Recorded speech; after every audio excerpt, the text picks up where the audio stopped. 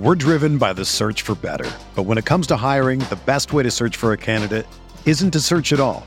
Don't search, match with Indeed. Indeed is your matching and hiring platform with over 350 million global monthly visitors, according to Indeed data, and a matching engine that helps you find quality candidates fast.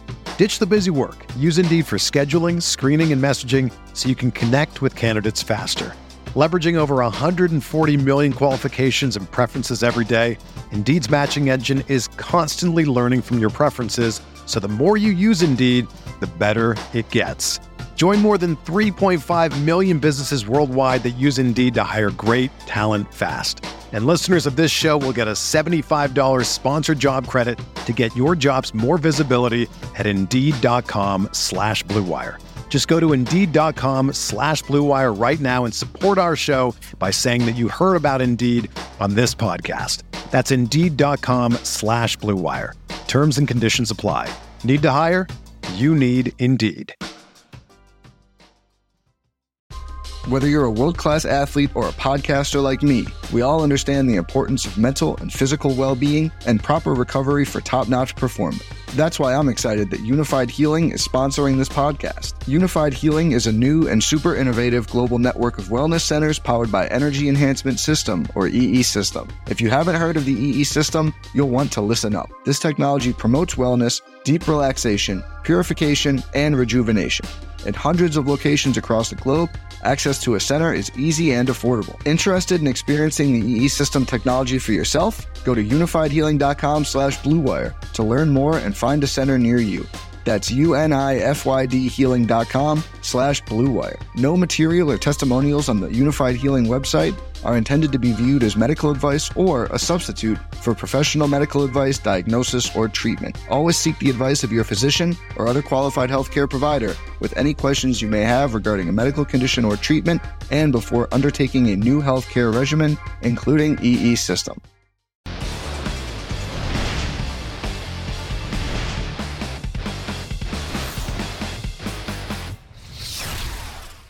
What is going on, RotoGrinders? Dean here, back at you. Another edition, NFL Pick 6 show, week 16. We're at the quarter pole, coming down the line, down the wire, talking some NFL DFS. There's still some money to be made. I know lots of people out there, maybe myself possibly, tilting some NBA basketball, which started this Wednesday night. And who knows, maybe you're listening to this on Thursday, and that's probably a silly thing to say. And maybe I came back and won. We don't know. Maybe you guys did as well. Forget basketball. We're talking about NFL Pick 6 show. Two of the best minds in all of fantasy football. Batting first, leading off. Rich, festive. Is it? What do we sell? Is this Festivus? Is this Christmas? Is this all encompassing? What's going on, dude? Yeah, we do traditional Christmas around these parts. Yeah, kids are all excited. Everyone's been home from school all week. It's been a grinding week, week 16 of getting this content out with everyone, kind of home, but we're making it happen. Excited that there's only kind of one weird week left. And this is a weird week in itself with the one Friday game, the 3 Saturday games, and then the Sunday slate, which seems to be gutted by all good plays. Can I be the first person to say that week 17 is an information slate? Am I first? It's an information slate. I know that's the thing that everybody says on week 17 because, that's just kind of what we do in the industry. Hey, John, how about yourself? I have many airing of the grievances apparently clearly stocked up. I apologize for derailing the show. Let's keep it on task. Let's stay in my lane. John Daigle from Roto World Football. We excited as far as week 16. How are the season-long streets going? How's the DFS streets going for you? I'm in the finals of the Roto World Friends and Family League that actually Reeves is in as well. It seems like a lot of people just punted that league this year because it was so crazy. Season long this year was not the best idea to try to tackle 10 plus leagues as we normally do in the industry. But yeah, everything's going well. If you had not already attacked Amazon to send gifts even 2 days, you can't do that anymore because I tried it this morning. So you're kind of just SOL right now. But a lot of things out of the way right now. Yeah, it's good. Winter coming in as well. I played winter golf this morning, which in Texas is 60 degrees still here, but a cold front coming in tomorrow. So it's going to get slightly worse for the holidays, but yeah, everything going well. Glad to hear that. The formula, little bit different. You mentioned it's kind of a funky week, a little bit different this week. We're going to touch on the 3-game Saturday slate. Of course, that's Tampa at Detroit, San Fran at Arizona, Miami versus Vegas, And then we focus on two games instead of three because we can't go forever. 2 games in the main slate. We're going to talk about Atlanta, KC, Philadelphia, Dallas. Then we're going to bring it all back and talk about specifically the main slate. What quarterbacks we may have missed as far as, that didn't hit in the main games, what running backs, what receivers, and what tight ends. I'm sure there's going to be a lot of those for sure. We don't talk about Buffalo, New England, Tennessee, Green Bay's getting thrown out in the Thursday game. Minnesota could have used Green Bay, Tennessee on the main slate. Oh baby, that would have been lovely. What come on, flex it back in, or was that flexed out, or I don't want to know. That they can only flex Sunday night. Is that what's going on? It's the best game of the entire week, and we don't even get to it this week. Yeah, that's a bummer. But it's showdown slate. It's going to be showdown season. That'll be good times for chase any sort of losings. If you happen to lose, in the off chance you happen to lose, you can chase that on Monday night. That'll be good times for sure. All right, so Rick, set the table as far as the Saturday slate, the 3-gamer: Tampa, Detroit, San Fran, Arizona, Miami, Vegas. Biggest team total. What are the biggest team totals on the board as far as the entire week? Tampa Bay at Detroit. Is that the first place we're starting? Are we starting with we going back to Leonard Fournette? Is like that one of the key pieces because he's still cheap and it's probably still his backfield, and we live with more of a salary cap, so I guess Fournette is one of our quote unquote least cash pieces. We were robbed of the 3-game Thanksgiving slate due to COVID. Like many things this year, COVID touched and ruined it. But we do have, this 3-game slate. Next week we have a 3-game slate. And the first week of the playoffs, we'll have 2 separate 3-game slates because of the extra, playoff game this year in the first round. So we do have a lot of these mini, if everyone always loves Thanksgiving, it's like their favorite slate of the year. But so we're going to have a slew of these in a bunch of weeks in a row. But yeah, when you look at this game, especially if it would have been in the main slate, we would have probably talked about it given its total. The Lions are just, they are just bleeding out at the end of the season. They fired their head coach already. This defense is just a train wreck. They are currently right now allowing the most non-passing fantasy points per game to the opposition, 87.1 PPR points to divvy up to opponents per game.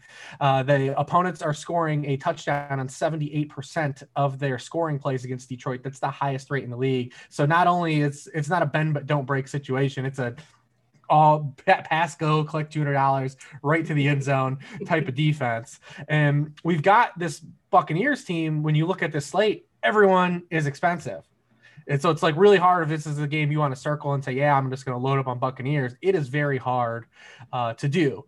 Obviously, the guy that sticks out the most is like people are going to be drawn to is Leonard Fournette. He kind of got the backdoored his way into 2 1-yard touchdowns, guys getting tackled at the 1-yard line. He comes and cleans up the mess. But it was a stingy Atlanta defense that we've talked about multiple times on the show, and we'll probably talk about at some point during this show, that has been good against opposing backfields, good against the run. So, I mean, for him to even suck out those 2 1-yard touchdowns was a positive. Now he gets a Detroit team that is allowing the most rushing touchdowns in the NFL. They've allowed 25 touchdowns to running backs, which is the most in the NFL. So green light again for old Uncle Lenny. But the passing game, I think, is more interesting because it's like the Rubik's Cube. We don't know who to ever play, but Tom Brady has been hot. It wasn't hot in the first half last week, but think about it. He threw for 390 yards, 20 plus fantasy points, had 2 guys tackled at the 1-yard line. That game could have been monstrous for Tom Brady. He's now thrown multiple passing touchdowns in 5 straight. He's over 8 yards per pass attempt in his past 3. And not only is Detroit terrible against the run, they're completely horrendous against the pass. 31st in passing points allowed per pass attempt. They've allowed 3 or more passing touchdowns in 5 of their past 7 games. If you had Ryan Tannehill last week, you enjoyed the slew of fantasy points that you got. And then we just have to sort out who we want to play with them. But the Buccaneers are in a great spot to hit that high implied team total they have of over 30 points.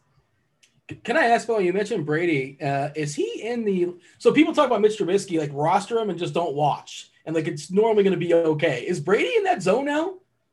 No? I mean, this offense seems to go through definitely peaks and valleys, and they just look awful at times, and then there's times they look like they're a complete juggernaut. I'm very excited to see what we get from them in the postseason. All right, what do you have for me there, Daigle? As far as the Bucks, they're pricey. Daigle's he's disappeared on us apparently. So, Rich, I'm going to stay with you. How about that by default? Let's light it up. Let me know when Daigle comes back, when he's good to go. Do we run it back as far as the other side, as far as Detroit? I assume Stafford's going to give it a go once again. He's a tough dude. By the way, I'm sure you saw it, that ridiculous no-look pass last week. I didn't see it live. Like, I didn't see it on Red Zone, but I saw it on Monday, and I'm like, that was like Mahomes, like that was an incredible. And the needle he threaded and not even looking. Is that's skill, right? I think that's skill. That was impressive. Yeah, I mean, listen, Matthew Stafford's a pretty solid quarterback, man. He's had a really nice career in a lot of bad teams, but I mean, obviously Matthew Stafford can play. There's a reason he was drafted first overall and has lasted this long in the NFL. And honestly, I think when he retires, at his point of retirement, there'll be more people that will retire after him, but I think he'll retire the richest quarterback basically in NFL history at the time he retires. You look at the salaries he's gotten, up into this point and how long he's played. I think he'll retire. His career earnings are going to be up there for sure. But yeah, we can run it back here. I mean, we've talked about this Bucs passing defense a few times on the show, that since their bye or since stopping Aaron Rodgers in that Week 6 game, I mean, they really have been kind of giving. I mean, after allowing 7 passing touchdowns through 6 games, they've allowed 20 passing touchdowns over the past 8 games, multiple passing touchdowns in 7 of the past 8. On DraftKings, I know the chat's going to come get us for bringing up DraftKings, but Marvin Jones is 4,900 on DraftKings. Like, for his volume and like upside, that's way too cheap. I know there's a lot of volatility there. If you just look at his game log, it's the Marvin Jones, roller coaster. He's wide receiver 35, wide receiver 5, wide receiver 50, wide receiver 3. But those weeks when he hits, I mean, he drops, haymakers, and he's got 24% of the team targets since Kenny Galladay last exit in Week 9. He's got over 20% of the team targets in 4 straight. You can hit big plays on this Bucs defense. And then even against tight ends, they've allowed some production. I mean, they're allowing a 72.6% catch rate to tight ends. That's 28th in the NFL. 5.5 receptions per game. That's 27th. It's a good bounce back spot probably for TJ Hawkinson. Stafford himself is just a little hard to trust. He didn't even make it through the game though. So just if we get a full run with Stafford, but yeah, I mean, I think there's a couple options to run it back with here for sure on the Detroit side if you want to. Yeah, and again, worth mentioning, if you guys are watching this on a replay, this is Wednesday night. We're dealing with Wednesday night information. Things change. We're talking about a Saturday slate. So I ran my 100 optimal. I ran 100 quote-unquote optimal lineups through our RotoGrinders lineup HQ tool. What percent of Marvin Jones landed in the 100 optimal lineups? For DraftKings scoring? For DraftKings specific. I would say like 80%. 100%? Yeah. He's 4,900. I mean, it's the price doesn't really make a lot of sense. Yeah, 100%, and Leonard Fournette, by the way, 92%. What can go wrong? You mentioned Hawkinson. It's basically Hawkinson or Waller. You have the money for either one of them. Do you have a preference as far as Hawkinson versus Waller? We haven't talked about Waller just yet. The matchup there, I believe, first time at 2 Hawaiian-born quarterbacks, right? Mariota and Tua. Well, looks like Carr's going to play now. Oh, really? Did I miss that? Carr practiced in full today. When your backup plays really well, your groin starts feeling a little better really soon. Yeah, he did practice in full, so keep an eye on that. I mean, between the two, though, I don't think if you can afford it, obviously, like you say, like the Dean quote, we live in a world of salary cap. But if you can fit Waller in, like the ceiling gap that Waller has shown versus Hawkinson this season, like isn't even remotely close. I mean, Hawkinson has not really dropped like any type of haymaker game this season for fantasy. He's just getting there. Where Waller, I mean, you look at the past 3 weeks, 200 yards, 75 yards, 150 yards, at least 7 catches in each game. I mean, he's shown that he's got, big time upside to have like a really huge week, especially in a short slate too, where he's basically comparable to a lot of wide receivers on this slate. This actually, what's funny is for a 3-game slate, the tight end pool is not bad here. This is not a bad group of tight ends. I mean, we've got Gronk, who's usable. George Kittle looks like he's going to play. Outside of, Dan Arnold, like all these guys are kind of playable. Mike Gesicki looks like he's going to play. Like, so as far as a 3-game week, could be a lot worse. It could be a lot worse for tight ends. How much is Kittle, by the way? We're gonna get Daigle back in just a second. He's $5K on DraftKings. It was not priced up enough on DraftKings.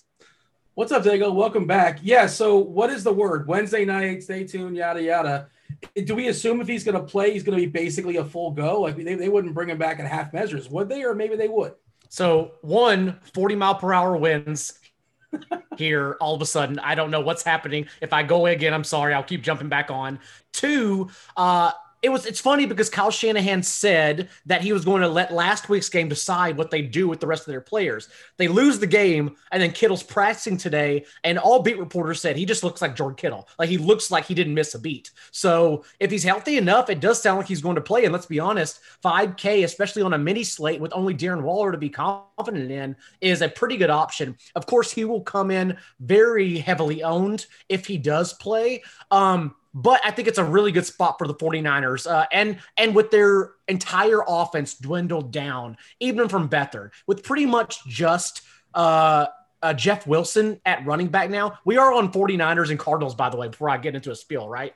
We're just talking about all over the place. You're all good. things Saturday. Okay. So Tevin Coleman and Jerick McKinnon have combined for 48 special team snaps compared to 22 offensive snaps in their last 2 games. Like, those dudes are just afterthoughts. And that's with Raheem Mostert even banged up in that span. So I think Jeff Wilson is an amazing play, especially if you think the 49ers hang around with the Cardinals. And then Tua, I'm really interested in if we get the injury report good to go for Miami. Because remember, the 2 games prior to last week, the Dolphins passed 39 and 48 times with an increased no huddle rate. And last week, they did not do that. 26 pass attempts to 37 running back carries, but they were also missing Devontae Parker, Jakeem Grant, and Gesicki. If they get Parker and Gesicki back, I bet we do go back to seeing them play more no huddle and passing the ball through the air, even if Myles Gaskin's available. So that actually, his price opens up a lot of the slate as well. So that's something I'd really be interested in to monitor Miami's injury report. I'm just looking through, and it's so weird. Like, a 3-game slate, and, Rebar was talking about the tight end pool is not bad when you consider that. Lineup construction wise, if you get Kittle back, I don't think it's completely insane in tournaments to play 2 tight ends. Like, I don't think that's nuts. I think that's something that's playable. It's not a great receiver slate because obviously the end game, the late game, we have basically Nelson Aguilar and then Daigle said all these banged up Miami guys, so that kind of has 2 sides of a game. And then with Arizona, we've only been able to play Hopkins. All the other guys are terrible. Like Christian Kirk is not really like, what are you going to do? Like, who wants to click the Christian Kirk button at this point? It's not happening. Yeah, and, I mean, the 49ers. Yeah, go ahead. No, I was going to say, Chase Edmonds was like a game time decision, and he out-touched Kenyon Drake. It's like, well, I don't know who to trust there. Well, he got hurt too. That's true, yeah. So yeah, it's just an odd situation, really. Definitely. What's funny, as Reeb said, maybe not confidence, but it's a deep tight end pool. Like, so you could actually be unique and differentiate in flexing a tight end because everyone's going to play the same 2. You can still be different. Like I said, Tua to Gesicki, or everyone's suddenly down on Hawkinson, even though he was at least consistent until this point. Didn't explode at any point, but he was consistent until last week. So yeah, I think there are a lot of good options. The Saturday slate, honestly, is probably better than the Sunday slate. That's not nuts. That's not total hyperbole. And yeah, let's stay tuned as far as Miami. If Parker and Gesicki are out, maybe Bowden still is a thing to some degree. How much do we still love Ayuk? Ayuk is getting tons of volume still coming his way. And, what 13 more targets last week, 16 previous to that, 9 before that, which is thin, 14 and 10 before that. I presume Samuel is still out. The price on Ayuk got bumped up again, but he's been justifying it. What do you think, Reeves, as far as Ayuk? Is he still somebody you're in on? Yeah, so since week 7, only Tyreek Hill and Devontae Adams average more PPR points per game than Ayuk. The question is just these moving parts. What impacts him? We know he's still going to be the lead receiver, but if Kittle comes back, them changing over to CJ Beathard, what does those moving parts do for him? That's kind of the only question mark and, kind of yet to be determined. Because when he played with Kittle early in the season, there wasn't a lot of positive correlation, but also very different circumstances for Ayuk, the player, being a green, rookie to where he is now, no Deebo Samuel, kind of where the offense is right now in totality. I mean, the 49ers, this team has just been ravaged the entire year.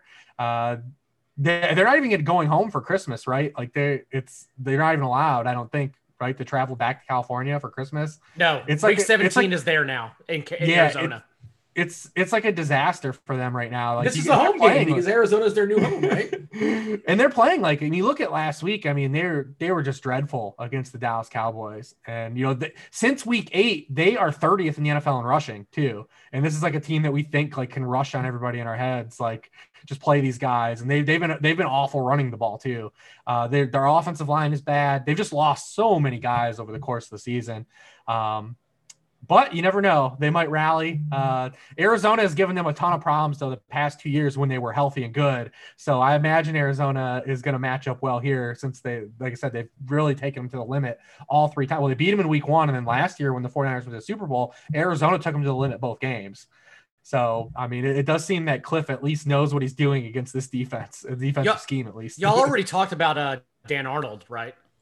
His name was mentioned in passing. I don't know if we talked about him. We gave a head nod as far as this. And like Kyler double stacks, like Dan Arnold has become Christian Kirk. Like he's just the better play. The past 3 games, he's seeing the same types of targets as DeAndre Hopkins. Not as many, of course, but Kyler is all of a sudden trusting him to just lob the ball up for 50-50 chances and hopefully come down with them, as he has 50 receiving yards in 2 of his last 3 games. And if Max Williams doesn't play, who got injured last week, like Dan Arnold's going to run a ton of routes and just be on the field here. So I think he's actually a great GPP option for Saturday. In the Hoover, in the vacuum, who do you guys have? Rebar, what do you have for me? Jacobs or Swift? Who do you prefer? I'll take Jacobs, just because I don't think that this is like, it's really hard to draw a ceiling performance for Swift here. This is a game where I think even if he scores a touchdown, he might not get there in this game. This is a tough spot for him. His one out that is he's a good receiver, and Tampa Bay, the one like weakness, they're 27th in receiving points allowed per game to backfields. They allow the fewest yards from scrimmage to running backs.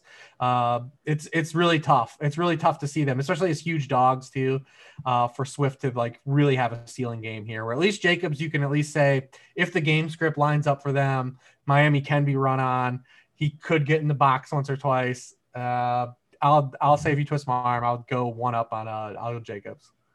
And Diggle, how much are we prioritizing Hopkins? Oh, I would say quite highly. And I don't think it's that hard to get there, especially because if you come down off Josh Jacobs, even if you play Josh Jacobs, given what you play at flex, you can fit DeAndre Hopkins on Saturday pretty easily. So I wouldn't even worry about getting too cute with him. I just get unique around him. And it's interesting because if Fournette does come in as highly owned as we think he's going to, then the unique pivot probably would be double stacking Brady. And all you got to do is take the guys getting the money targets, right? Like Evans has 6 end zone targets. Gronk has 7 end zone targets their last 6 games with Antonio Brown. Antonio Brown's kind of interesting, but then again, we don't expect them to be down by 3 scores mid-third quarter like they were last week and having to jam targets to everyone, whereas Evans and Gronk have been consistent for a much longer period of time. So I'm pretty confident double stacking Brady, getting off Fournette, if that is the case, if you want to go that route. And then you can run back most likely with Marvin Jones, who has just been phenomenal, like at least 12 targets in 3 of his last 4 games. 8 is the outlier in that stretch. And then second in the league in air yards per game. And during that four game stretch, and he's not getting prayer yards like Jerry Jeudy. Like he's actually getting good, efficient air yards from Matthew Stafford. So pretty easy tournament stack there if you want to go that route. Galladay's not going to happen, right? Why couldn't they rule this guy out for the season like weeks ago? Like I don't, and it's like McCaffrey. That's not happening either. Like there's no point. No, Joe Mixon as well. Not happening. Not happening. Merry Christmas, guys. See y'all later. That was the 3-game Saturday slate. Let's move on to the 10-game main slate. And yeah, I mean Atlanta KC clearly sticks out like a sore thumb because, well, I mean if you look at the totals in the slate, Atlanta KC has got a 4.5 total higher than anybody else. What Philly Dallas is 49.5. KC Atlanta is 54. And of course, those points are not delegated out evenly. I believe Casey's got a team total around 32, 33. Of course, they are super expensive, Daigle. We're expecting CEH to be out. Lev Bell will take over the reins there. Do we care or we just want the pass catchers? So let's focus on Atlanta first. What do you have for me?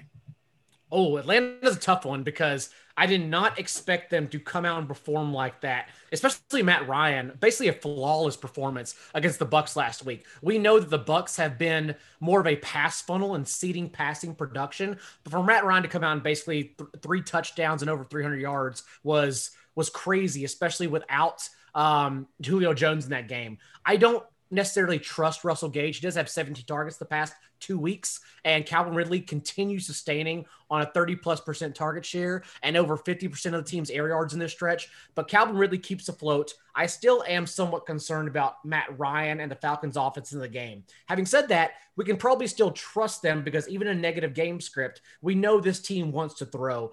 Eighth in the league still to this day in pass play rate when trailing. So they're going to throw the ball a lot. Calvin Ridley we can trust. And then if you have any other options, I still prefer to avoid the other guys around Matt Ryan. What do you have for me there, Rebar? Yeah, I'm a little more confident on the Atlanta side than Daigle is. Especially, Dean brought it up a couple weeks ago when they were playing the Dolphins, just about with Tua. I mean, you look at the Chiefs, so they haven't covered in 6 straight games. Some of these are backdoor covers, but teams are playing tight. They're not blowing anyone out. So teams are getting points on them. And there's just like when Tua came in with not a lot of weaponry. We're not excited, but because they have to pace so many points, guys are scoring points. I mean, you're talking about, look at the quarterbacks that are scoring 20+ points on the Chiefs weekly. Teddy Bridgewater, Tua, Derek Carr, Tom Brady, all these guys. Look at Drew Lock was the only one that hasn't gotten there in the past 6 games on this streak where teams have, they haven't covered games. Matt Ryan, obviously having that game last week does give us a little bit more confidence too, as well. But the Chiefs don't get a lot of pressure on the quarterback, and they're going to be throwing and they're going to have to chase points. So as long as the weather's fine, I mean, I really have no problem, especially, Matt Ryan's price. I think if you're stacking this game, it's a lot easier to go the Matt Ryan route and play Chiefs pass catchers than it is to play Mahomes with his pass catchers. With Matt Ryan, you can play Ridley. And I saw Adam Levitan tweet that this is Travis Kelce's price on DraftKings is the highest tight end price in history of DraftKings. He surpassed Gronk one year. That was like 8,100. He's 85 for good reason too, based on all his performance. And then if we have this Tyreek Hill injury, it's Wednesday, like we always say.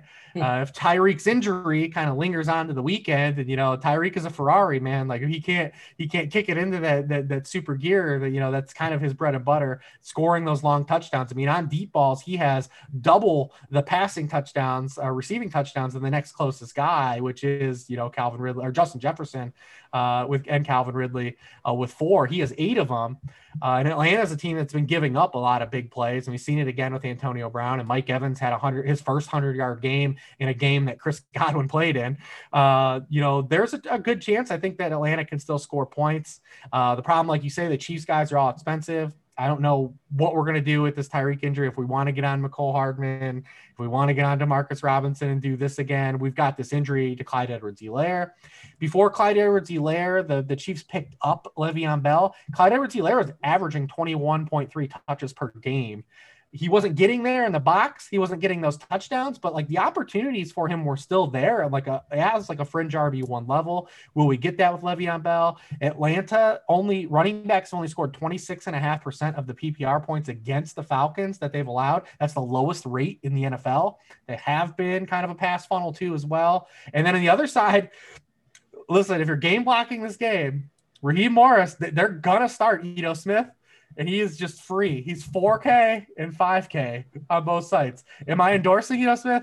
I am not. I'm endorsing his price and opportunity in this game. That's all.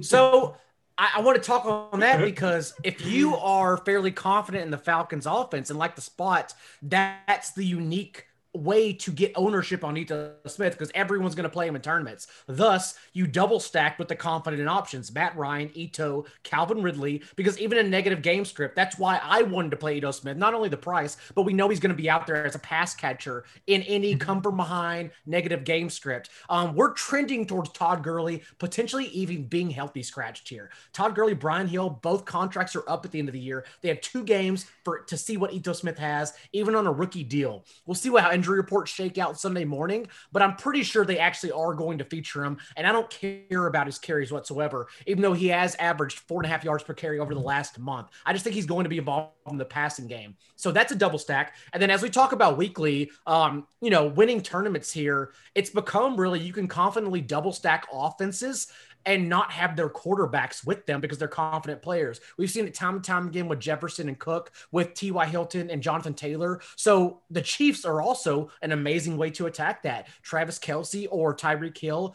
and or Mecole Hardman. So that getting Matt Ryan involved, if you are confident in him, actually is a very unique way to approach this game, especially because you have to have pieces. The Chiefs team total is 4 points higher than anyone else on Sunday. Like they are just far and away the best offense to play this week. And so I just think you have to have at least two pieces from their team in this slate.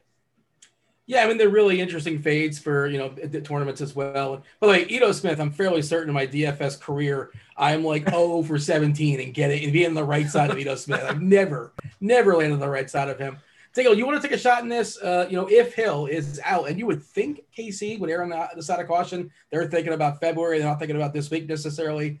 Is it Hardman? Is it Robinson? Is it Pringle season? Probably not. Watkins? Or is it just like throw some darts and who knows? So Tyreek Hill only missed a few games last year, and in those games it was Mecole Hardman, and he did actually average over 2 yards per route run in place of Tyreek Hill on the boundary, as opposed to when he got shoved to the inside and averaged fewer than 1 yard per route run. He's been a more efficient player in his career when he's been asked to play on the outside than the slot. I think Sammy Watkins, if he comes in under own, will also be a very good pivot. Again, I want pieces of this offense, but at 3,100, for a slate that even with Ito Smith's baked in is still begging for salary relief. Like it's so tough to go anywhere else. Like I'm totally fine with Hardman. All right. Lev Bell will be excited or not so much? Doesn't sound like maybe he's really excited about Lev Bell. He's a home running back with a 10-point favorite. I mean, it's kind of one of those, like, the matchup's not good objectively, but it's like always a spot you would say you have to, right? Like you have to have some, because the spot screams like this is what lays out good fantasy. But he's got like Daigle said, the highest team total, 10-point home favorite. Running back. Yeah. I mean, he might pull a Fournette. Can catch the ball. Yeah. Although last week's like one target was disconcerting. Like I would have liked to see more than that, but yes, can catch the ball. Well, that was one of the things when Clyde Edwards-Helaire got drafted and everyone was talking about the fit. Since Mahomes has been with the Chiefs, they actually are not amongst like the high like league, in targeting running backs, because Mahomes can complete passes to wide receivers and tight ends, but they actually aren't like a heavy running back target team as much as people think they are. They use their backs in the passing game in the red zone, but in totality, like Mahomes is good enough to get the ball to their actual playmakers. Where's Kelce at in terms of receiving yards compared to the all receiving people, including wide receivers? Is he still leads the NFL, right? I'm just curious if that narrative is still a thing. Is that still alive? I assume it is. I mean, he's got, first of all, he has 8 catches in 7 straight games. That's ridiculous. That seems like a lot. It's only happened 3 other times in league history. None were tight ends. A couple of those were like those handoffs that are catches, with the air quotes, but we'll take them. Like, we'll take the full point. They even let him do an underhand throw like Mahomes this past week. They just handed it off to him, and then he tried to do the underhand hook. Yeah. They just don't care inside the 5, dude. They're just doing whatever they want to do. I think they're bored. They just want the playoffs to start. They're having a good time. They all seem to be enjoying whatever Reed draws up for them. Well, I guess, we were talking about Matt Ryan. I assume he's tied to Ridley. We like Ridley if you're going to pair that. Oh, yeah. Okay. Yeah. I didn't mean to ignore him or anything. I believe what's his name? Well, I think on both sides of this, people are going to say, well, Atlanta's been a bad matchup for tight ends, and they've had a run here where they played some good tight ends like Darren Waller and then Gronk last week, guys that at least have been useful for fantasy, and they haven't done well. But I mean, like in the case, and on the other side, the Chiefs are been good against wide receivers, all season long too. But in the case of Ridley and Kelce, like those are guys like, you kind of like just don't really care. Like the usage is so high and their performance has been so sturdy that, I mean, it's kind of locked in the opportunity they're going to get. Could they have a bad game due to variance? Yeah, but we know the opportunities they're going to have in their offense. All right, Diego, you got anything else this game, or shall we move on and talk about Philly at Dallas? No, we always sprinkle in Hayden Hurst at the end of these conversations every week, and I don't know why. You know what you're getting. If you want to play him, whatever. I'm never going to argue get someone playing a cheap tight end, but you know what you're getting. He's going to get one red zone target, and he could have one catch on the entire day for less than 10 yards, and you better hope it's a touchdown. That's pretty much it. Yeah, that's kind of where I'm at too. I'm rooting for the guy as far as his his story and all that, but I don't think I'm rostering him in DFS anytime soon. Anytime soon. All right, let's talk about the second game of two that we're going to feature. Then we're going to talk about the slate as a whole. Philadelphia at Dallas. Oh boy, yeah, man, it's it, right? This is it. Jalen Hurts. He's the guy. All of a sudden, he's ascended to fantasy glory. He's been great in back-to-back matchups.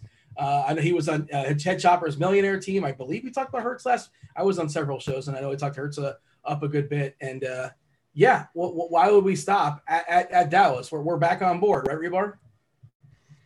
Yeah, I mean, there's a good reason. It's the Cowboys. Anytime we talked about it last week, and this is my brand anyways. It's literally anytime that you get any type of passing performance from these guys, the ceiling is just hard to chase. It's hard to beat a ceiling like this. And so I thought it was insane that they didn't bump us. We talked about last week that it was crazy that they didn't price him up higher. And you see the jump he made this week. They were like, oh, yeah. Oh, we see what's going on. But I actually think because of the circumstances that happened last week and his ceiling performance, and everyone's talking about Jalen Hurts, I actually think that it's a great leverage play to just turn to Miles Sanders this week. Yes, I agree. Because one, we had the fact that they had all that we talked about. They had a cluster of injuries in their secondary. No Rodney McLeod, no Avonte Maddox, Darius Slay missed the game. They allowed 11.3 yards per pass attempt to Kyler Murray, a season high, 400 passing yards. They got shredded. Can Andy Dalton do this? Are the Cowboys going to score 40 points and make Jalen Hurts chase them through the air? Because remember, the whole game they chased points. Yeah. Is that going to be the case this week? I have questions that is the case. Dallas did show up last week and was so functional offense, so fingers crossed. And they did show up against the Vikings a few weeks ago and had a nice back and forth game, so fingers crossed. But because Hurts' price has gone up, because everyone is excited about Jalen Hurts and everyone's talking about streaming him and he's a top 5 quarterback to play in season leagues, play him over this guy. All my questions this week have all been around Jalen Hurts. Who do I play him over? But Dallas is horrendous against the run still. 42% of the yardage they allow has come via rushing. It's the highest rate in the NFL. Miles Sanders played 100% of the snaps, had 18 of 19 backfield touches. And it's just, a spot to go away and look at Miles Sanders this week. Yeah, I happen to agree with that, especially for tournaments. I haven't built anything out. And like you said, 44 throws last week. I will take the under on that, and everybody else take the under on that as far as 44 pass attempts. And that was because just the script of the game kind of spoke to it. And maybe it's more like the 30 against New Orleans. Of course, he was still running the ball, 11 carries. Oh, yeah. I'm not sure how many of those were actually scripted. Oh, he's still good to play. Yeah. Yes, it's still very, very solid. I mean, do we play Dalton? Like, you don't play Dalton, do you, Rebar? Like, you talk about the Konami code, and that's your brand, and that brand has expanded so much over the last. Everybody's that's good is Konami at this point, right? Like, unless I'm missing Herbert, maybe he's like one outlier or something like that. But all the good quarterbacks are Konami at this point, unless I'm missing something. Yeah, I mean, well, the original Konami code article was written about guys that really were kind of quote, they were just shitty passers, but so no one wanted to play them, but they were good fantasy players. The original article was about Tim Tebow and Terrell Pryor and how these guys were used. So a great example of the Konami code is what Taysom Hill was doing, what Cam Newton was doing early in the season. Now what happened though is it's manifest, and it's just I think natural evolution that we just have better athletes at quarterback now. But now we're getting guys that not only can they run, they're good passers too. And when you marry both worlds together, that's when you're starting to see these guys that just can't be paced. I go back to Cam Newton's 2015, 2016 season when he won MVP. Remember, he was such an outlier because he was the only guy doing that. You couldn't, the pocket passers, even the good ones, just couldn't even keep up with him. He was scoring mid-30s. Now we've got a handful of those guys that do that. But that's why, mid-round quarterback in season-long leagues has replaced late-round quarterback, because these pocket passers, Aaron Rodgers is the only pocket passer this year that is even coming close to on a weekly sustainability, matching some of these guys. There's a clear cutoff of the top passers and what they're able to do with their legs. And it's changed, fantasy football recently, and some people are still slow to it. I was going to say that's why Zach Areeson, our buddy, is going to have to change his name to mid-round running quarterback because like Kirk Cousins and Phillip Rivers, as good as they play, and Tom Brady to some extent, they can't crack the top 12 because they don't have legs. Like you have to pretty much toss for 304 TDs to crack the top 12 now.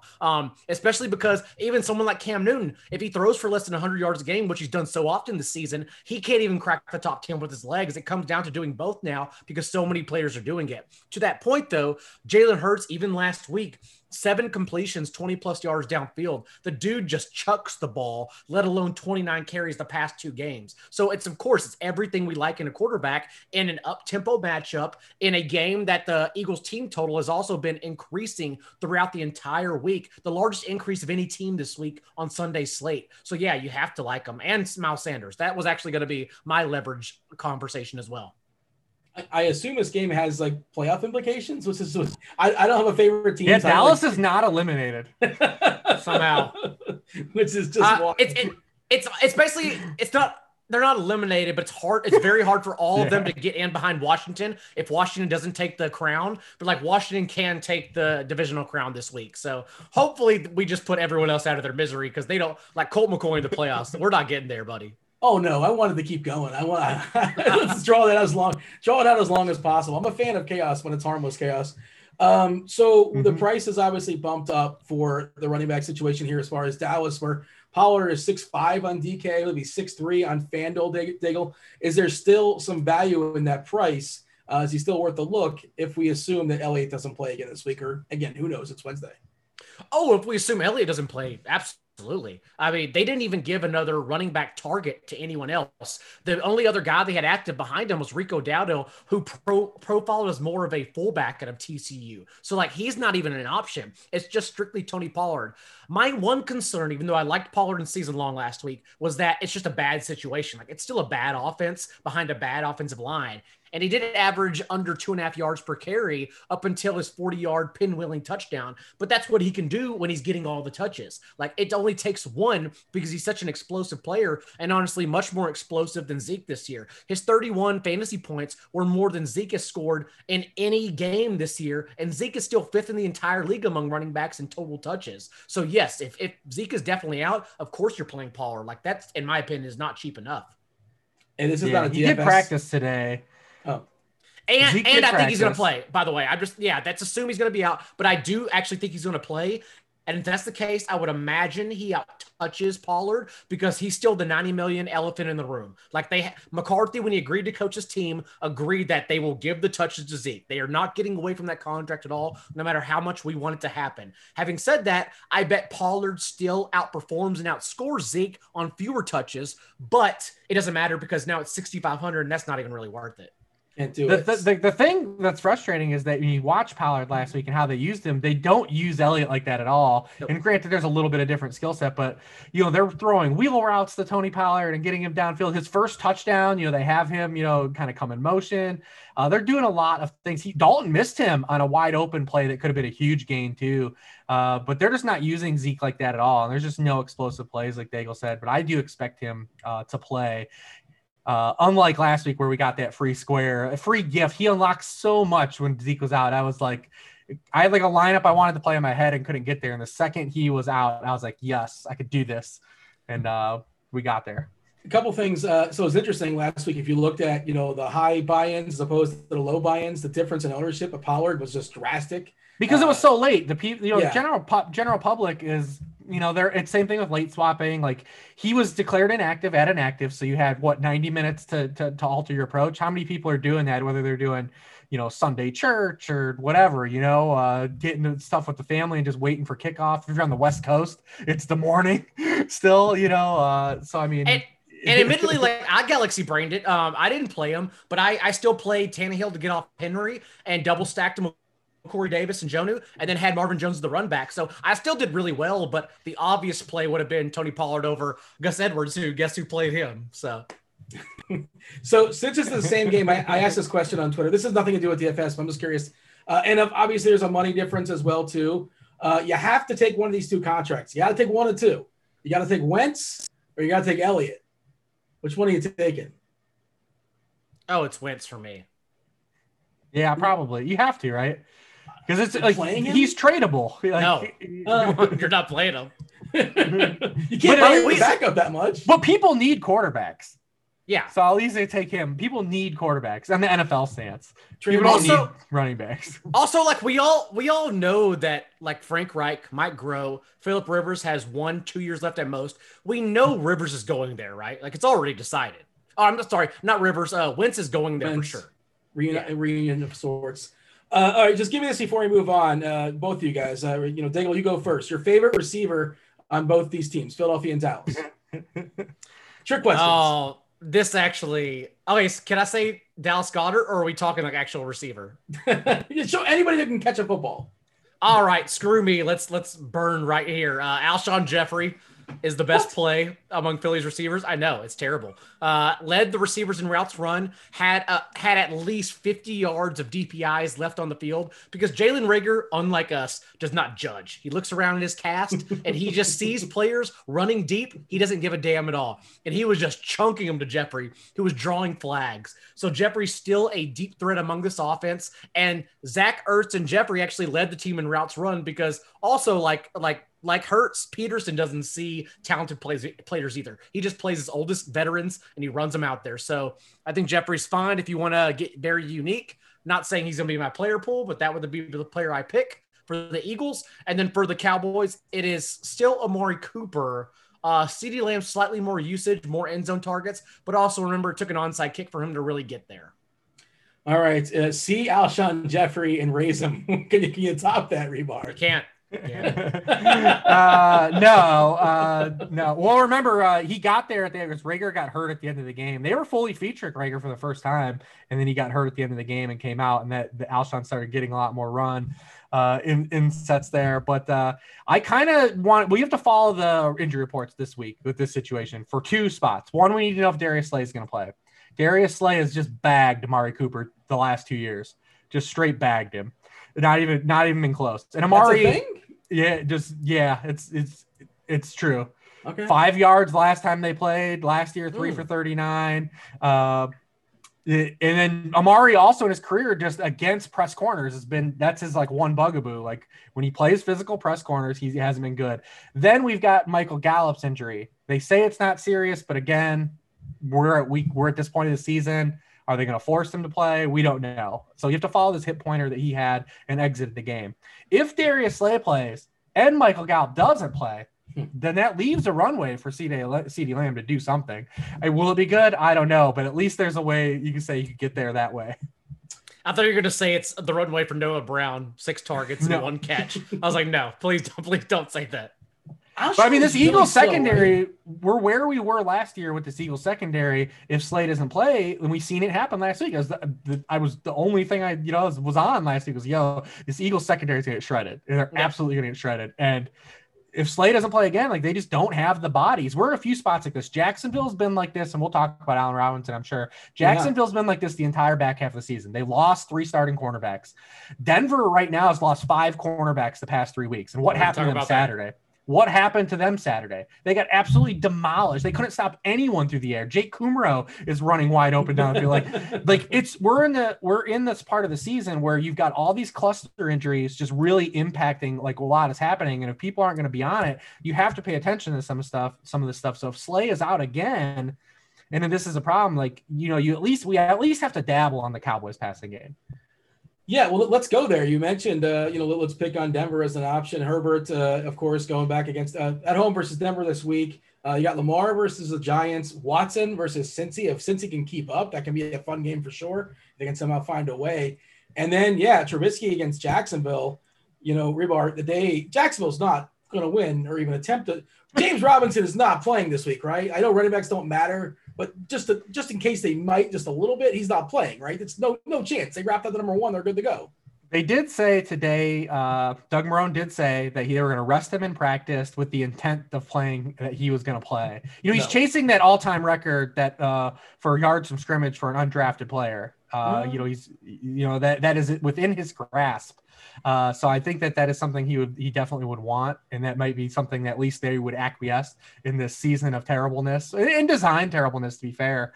But I mean, Trubisky is in a great spot. Like you said, I mean, you look at the Bears under Mitchell Trubisky, the Bears have scored a touchdown in 32% of their offensive possessions, just 16% under Nick Foles. So doubled him up there. 18% of Mitchell Trubisky's pass attempts have come inside the red zone. That's the highest rate in the NFL. And then he is awesome on short to intermediate throws so far this season. He's third in the NFL in quarterback rating on throws within 15 yards, 72% completion rate, 13 touchdowns, 3 interception. Jaguars are 31st in passing points for fantasy allowed on those pass attempts. Over the past 2 weeks, Mitchell Trubisky, the past 3 weeks, I should say, has faced the teams that are 30th and 32nd in Detroit and Houston as well, and been hyper efficient. So yeah, I mean, there's a legit, like, we're going to close 2020 with like a legit Bears onslaught because, David Montgomery has been awesome, and then Allen Robinson's in a great revenge game spot in the spot we said. And then the other quarterback that just to bring up is Baker Mayfield. It's a bummer that Quinnen Williams is out. Quinnen Williams being out, I think, does help the Browns run the ball a little bit more effectively. And obviously, the Jets we talked about them. They've been good against the run. They are good against the run defense. They force teams to throw on them. They don't give up a lot of big plays on the ground. They've only allowed 2 running back touchdowns, since week 6 on the ground. And Baker's been hot. And then Baker's been hot against teams that really aren't good. And it's another team that really isn't good. Outside of the COVID Ravens, that's like the best like paper defense he's faced over this extreme hot streak where he's thrown for 308 yards per game the past 4 weeks, 10 touchdowns to 1 interception. And the Jets are, dead last in pass defense EPA, and they're 31st in passing points allowed per game. So to have Baker Mayfield in another spot where they can just line up, and they've shown that they're willing to lead with the pass first against these teams, like they did against the Jaguars, like they did against the Titans. So, it might not be a lot in the second half of Baker, but I think the Browns are definitely going to build that lead through the passing game. All right, John, anything you want to add as far as those guys that are thrown out there? Anybody else you want to add to the pool as far as quarterbacks? Justin Herbert's the only other one I will definitely have in my pool, although I'm waiting to see how the Chargers injury report shakes out. We talked about Josh Allen's scorching the Broncos 5th and 6th string corners, which they're going to be on again this week for 350 yards and 2 touchdowns through the air. Didn't even need or ask him to run the ball just because he didn't have to. And Herbert should be in the same situation. This total is decreasing, but I still keep hitting it for better or worse. And I still like it to go well over, because also Drew Lock, we know he wanted to go downfield, but he hasn't done that the past 2 games. He's only chucked 3 attempts 20 plus yards downfield in the past 2 weeks, whereas we know he's at least better in the shallow and intermediate level of the field. And if we don't get Keenan Allen, although I'd love to see Keenan Allen and Austin Eckler at full health, 10 days removed from an island game and injury, thus reducing their ownership, and I can play them with Justin Herbert. Jalen Guyton's still an impressive player, 4.35 40 at his pro day. He had the 6th highest spark score among his wide receiver draft class last year in 2019. So I just think there's still good players, Tyron Johnson as well. You can play with Justin Herbert for cheap, and no one's going to be on this game, despite the fact that Herbert could easily scorch them. It's a weird week, by the way. Running back, we're looking at, assuming McCaffrey doesn't play, Chubb and Montgomery are like the 2 most expensive running backs in the slate. And you consider all the good running backs are playing all throughout the week. And Montgomery isn't even they didn't price Montgomery enough. The dude had 33 touches. He keeps on rattling off good games because of the schedule, of course, but he's still performing every single week. And yet on DraftKings, for a guy who catches balls, 7,700? That's crazy. There is still some sticker shock to that name. Again, people wouldn't pay $5K a month and a half ago. And I get it. It also kind of sort of makes sense here. You want to start? Feel free. John, give us the running back rundown. Who's popping for you? Feel free to get more as far as Montgomery, but what else do you have on your list that you're eyeing as far as, thin options, at least at the top? I mean, that was it for Montgomery. They only asked Trubisky to throw 21 times last week. And against the Jaguars, completely decimated defense that we should fully expect to throw in the towel. Of course, compete to win, but just throwing the towel on talent. They have now in the driver's seat for Trevor Lawrence. They're done. So maybe they just asked Montgomery to carry 30 plus times again. So he's a terrific play. And maybe he won't even have ownership again this week. Jonathan Taylor didn't get the Steelers bump even though he probably should have. But the fact is, he's still being used over Nyheim Hines significantly, and his salary only reduced $100 against Pittsburgh. Maybe it's not the best matchup, and maybe that is still too cheap, although Montgomery's the better player, but I think he should at least be considered in player pools. I already talked about Austin Eckler, of course, especially off 10 days of injury. Just a great player who, remember, led the Chargers as well in targets from the running back position prior to last week's game when he was limited and splitting with Kalen Ballage. And then if you want to figure out the Rams situation, I would imagine it's Darrell Henderson. Malcolm Brown out-snapped Henderson last week. And then again, this depends what you think game script will do. I think the Rams outright beat the Seahawks. Maybe Reeves has a lean here, but if that's the case and they at least compete, it would be Darrell Henderson over Brown because Brown is still just the pass catching back. You would take that, Reeves, as far as the Rams backfield? No makers, obviously. Well, I mean, under McVay, they've always beaten Seattle. They have one loss, a 1-point loss on a Thursday night game. They've kind of had their number, especially defensively, just because where the Rams excel defensively is where Russell Wilson at his best, on those deep throws. And they really stymied him downfield in that first matchup. He completed just 2 of 9 balls of 15 yards or further downfield. That's where the Rams are the best. They've only allowed 1 touchdown pass on those throws all season. So they do stymie them a little bit. It does come down to just, they split those guys up on, first early downs with Darrell Henderson and Malcolm Brown in passing situations. Darrell Henderson has 7 touches on third down all season this year, where Malcolm Brown has 32% of his touches on third down. So we'd still probably see that a little bit. And Seattle's actually a pretty decent run defense too.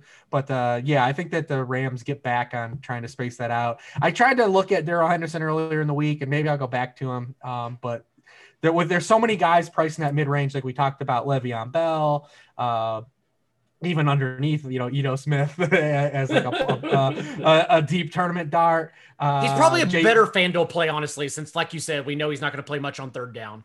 J.K. Dobbins, whatever he's doing there. Gus Edwards has still been too effective to really kind of give him a run when he's not catching passes, to really give him a high ceiling. And then I think David Johnson, too, is kind of interesting, just because huge home favorite against the team that can't stop the run against the Bengals. I mean, even in that game on Monday night, they allowed 90-plus yards and a touchdown to Benny Snell. I don't think anything receiving wise that David Johnson did against the Colts is real. He had I wouldn't stock that at all. I just mean, he's another one of these guys. They said, if you just look at the spot, he's a 9-point home favorite against a team that's really bad against the run. That's just I'll just hold my nose and put that guy in on some over ownership of projections and see what happens. You mentioned Snell, by the way. Oh, go ahead. No, I was saying, and yet Gio's probably going to come in higher owned than David Johnson just because he's cheap against the Texans, even though it's a horrendous spot and he just came off an island game with 25 carries that are also I don't put any stock in whatsoever. Yeah, I don't understand that one because, the previous game he fumbled in the first play and he basically disappeared and he came back in prime time and they let him shine and he got 2 touchdowns and good for him. And they didn't really have much behind him in Williams and Pirine, I suppose, but I don't know what Cincinnati's doing as far as their running back situation. They were upset a 24-year-old danced on paint pregame, apparently. That was the motivation. So the name Snell was mentioned, and he's reasonably cheap. He had a good game in that offense for Pittsburgh, which is just looking dreadful these days. 5.3 on DK. I think he's 5.4 or 5.5 on FanDuel.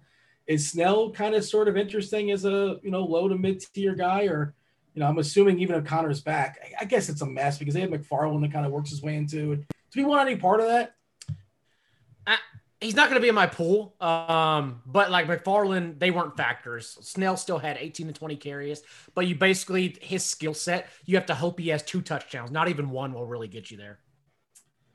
Oh, man. I know it's just a 10-game slate, but it feels like the thinnest running back pool we've had. I want to say the entire season. Yep. It's rough, man. It might be one of those weeks where, and it's always uncomfortable for me, but playing, you guys mentioned it, I think somebody mentioned it earlier, as far as playing a receiver in the utility spot. It might be that week.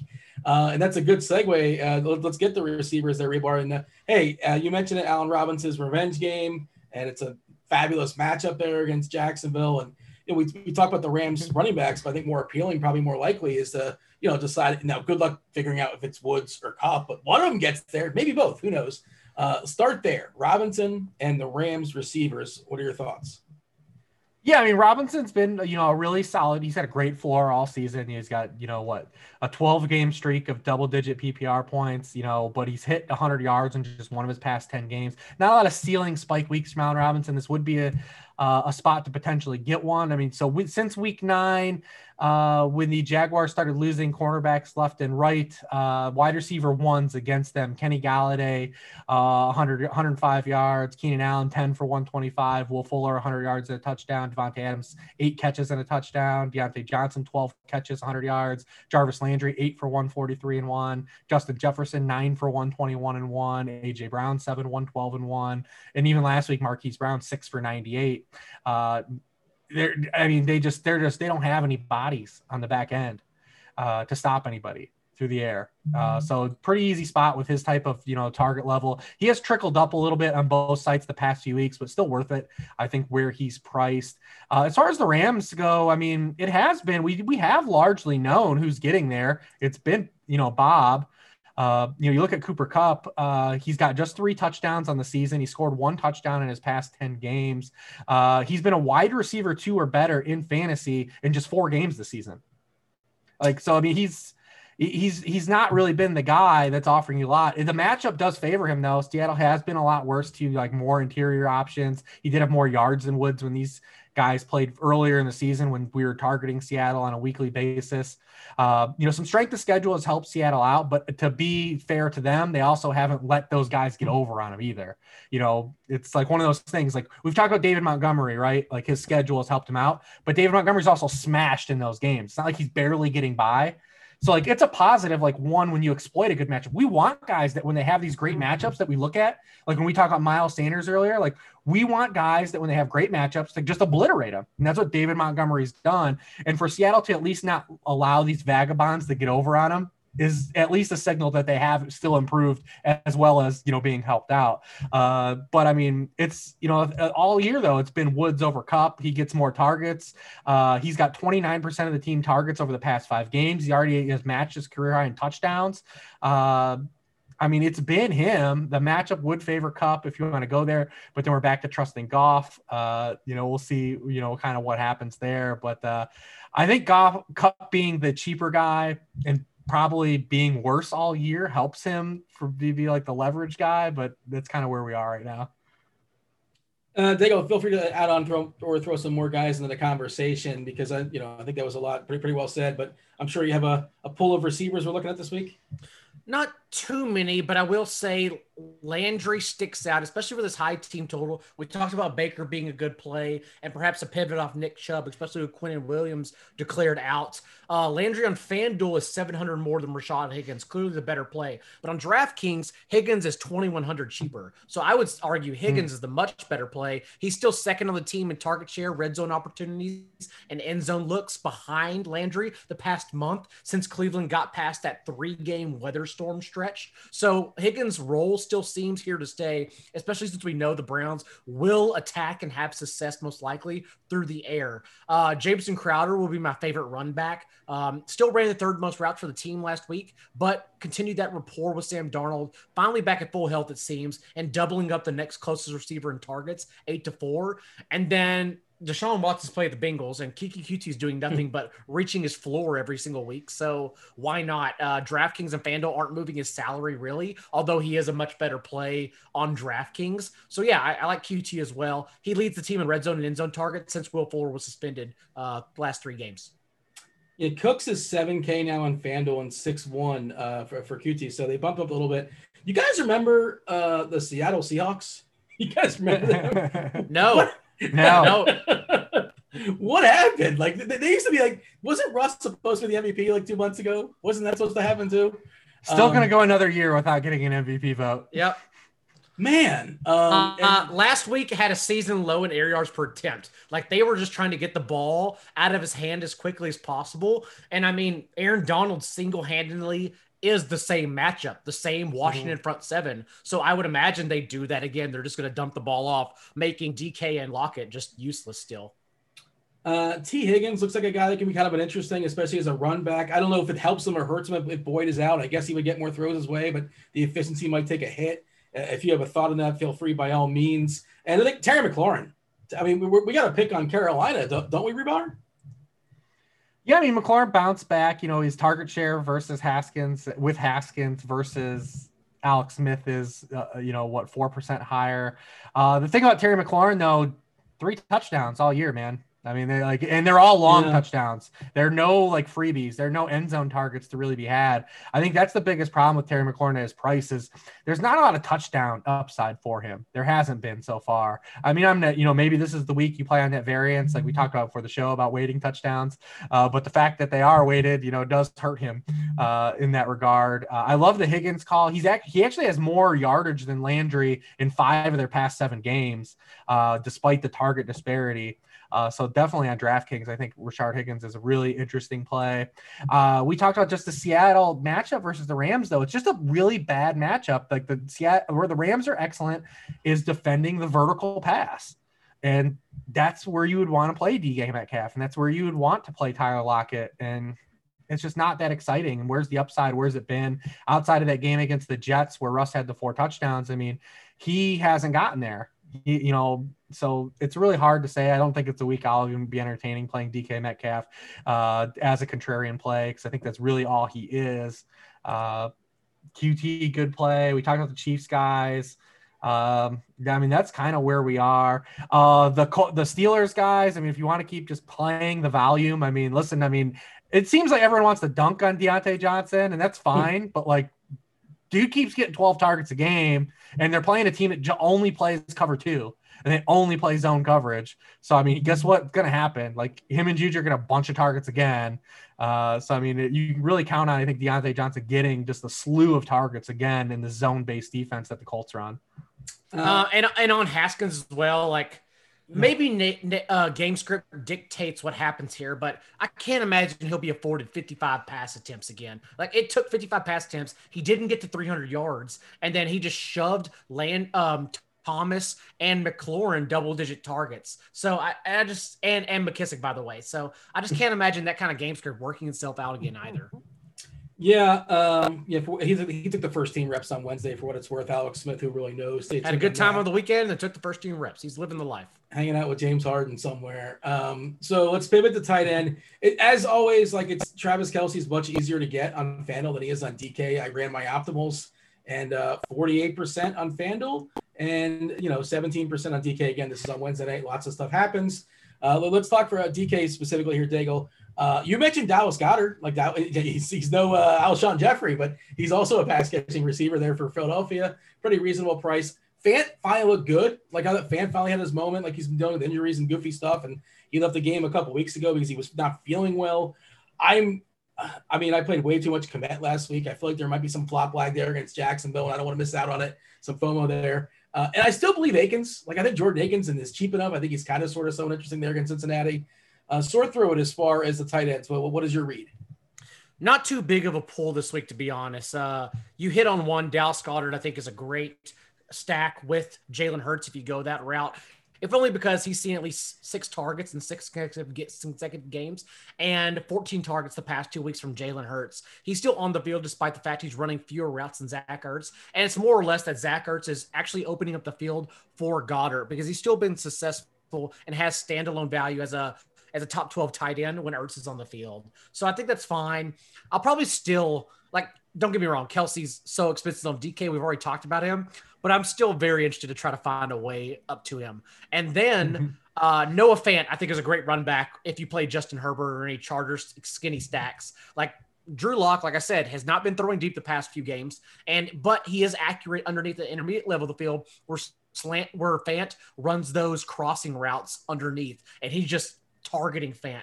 Unlike Judy and the rest of these guys who are struggling from prayer yards, Fant is actually getting accurate targets and getting fed heavily. So I like Fant a lot this week as well. I will say one caveat. I think a lot of people want to play, I could be wrong here, Austin Hooper. But remember that Austin Hooper had 9 targets in 3 games prior to last week and then emerged last week with 6 targets. It's just a fake target tree. So I would not buy into that.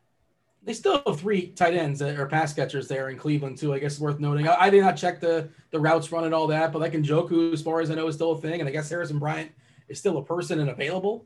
You're just saying there's some goofy variants? Is that what happened? Yeah. I mean, for the past month, once they escaped that weather run, it seemed like Baker started targeting wide receivers as a whole more and getting away from all of his tight ends. And Hooper popped up last week, I know, and he's cheap on DK, but that's the one, like I said, every week I fight against one person against the models. That's my model person I'm fighting against this week. Anybody you're fighting against there, Rebar? Is there anybody that you didn't miss or we didn't focus on as far as tight ends? I mean, Andrew Thomas, we don't think Thomas is going to repeat all those targets again. And he did get a price bump as well, too. We got to finish strong somehow. This is no.